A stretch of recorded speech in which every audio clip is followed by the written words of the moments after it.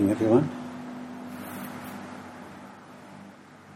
Last week we talked about longing, the experience of longing, which is wanting something that you can't have.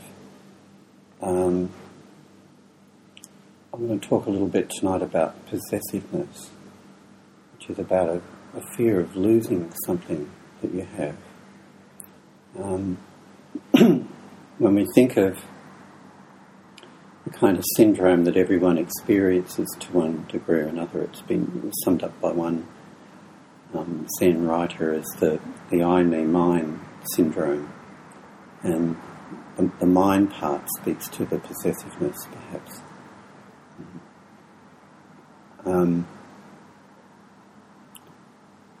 When we reflect on the things that we can become possessive about, the obvious things are material things. But I'm not sure that they're really the things that give us the greatest problem that we become possessive about.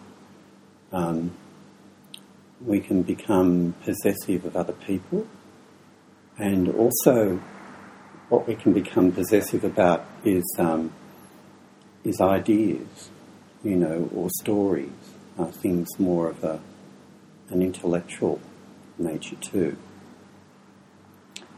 And even in the Dharma it happens. Sometimes I have had people in the past who come along here with a different practice background. And I've told a story which comes from the Zen tradition. They say, well, that comes from the Thai tradition, or, that comes from the Tibetan tradition. That's not a Zen story. It doesn't really matter, really. And it's my practice not to get possessive that it's to do with Zen. Just as well it's another person's practice not to be possessive of wherever it comes from. It's like it doesn't really matter whether wheels were invented in China or Tibet or Japan. They're wheels and people can use them for a good purpose. So even in the Dharma you can get possessiveness occurring. In the therapy realm you can get possessiveness occurring. We talk about a particular therapy and someone says, yeah, but they do that over there. They've always been doing it over there for a long time. Well, it doesn't matter, really. As long as it's useful to people, it doesn't need anyone possessing it, really. But when we are possessive, it's probably worthwhile using this as a theme of one of the kind of mind states or stuck mind states that we can get caught up in, the possessive mind. And when you go into it, if everyone was just to sort of evoke what it's like to feel possessive of something or someone or some idea, and the kind of experience that it creates, it's not a very pleasant one, is it? Kind of tight and insecure, and if we have that experience of possessiveness, whatever object it might be of, I guess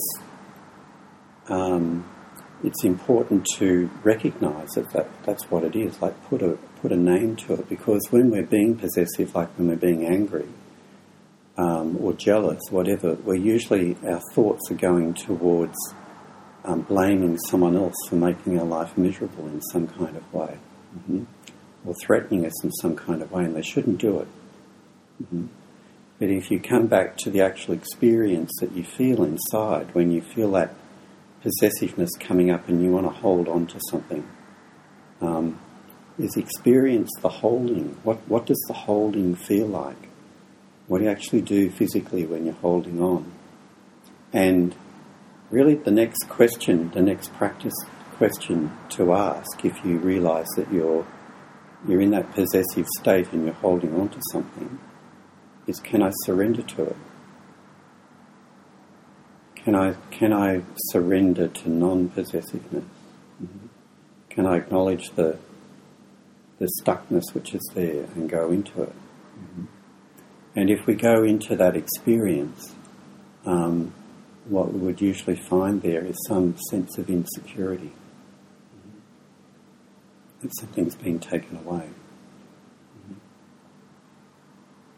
If you're willing to just be with the sense of insecurity, then there's a letting go process. And I guess letting go is the antidote to possessiveness, isn't it? Mm-hmm.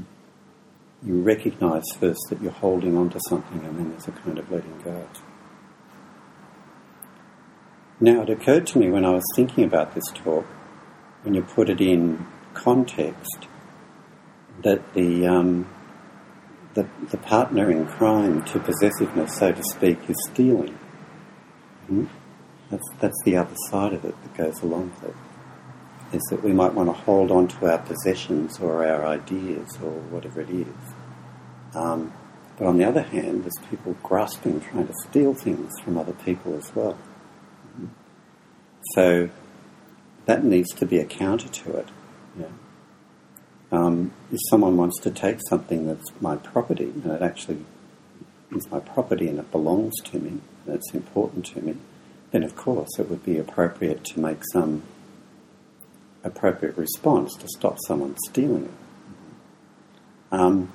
But there's interventions and there's interventions, and there's one that comes from a kind of place of anxiety and narrowness, and there's a response that comes that's just something that needs to be done. Mm-hmm. There isn't necessarily any great emotion of attachment to it. It's just something that needs to be done because it's not appropriate for people to steal. Mm-hmm. And I'm not just talking about material possessions, I'm talking about stealing people's time or stealing people's stories or their ideas, whatever it might be. It's much, much more when you look into it. Possessiveness is far greater than just material possessions. But a good one to work with if it comes up. It's one of those things that's often good to make a sort of a practice of focusing on something specific to work on. Like you maybe even you work on it for a week and you just keep it in the back of your mind and just notice when possessiveness comes up. Recognise it, put a word to it, feel the experience that comes with it, which is some form of unhappiness or dissatisfaction. Being willing to look what blocks a sense of well-being and surrendering to it. Mm-hmm. That way it's a practice of letting go and we undo that clinging type of experience to life.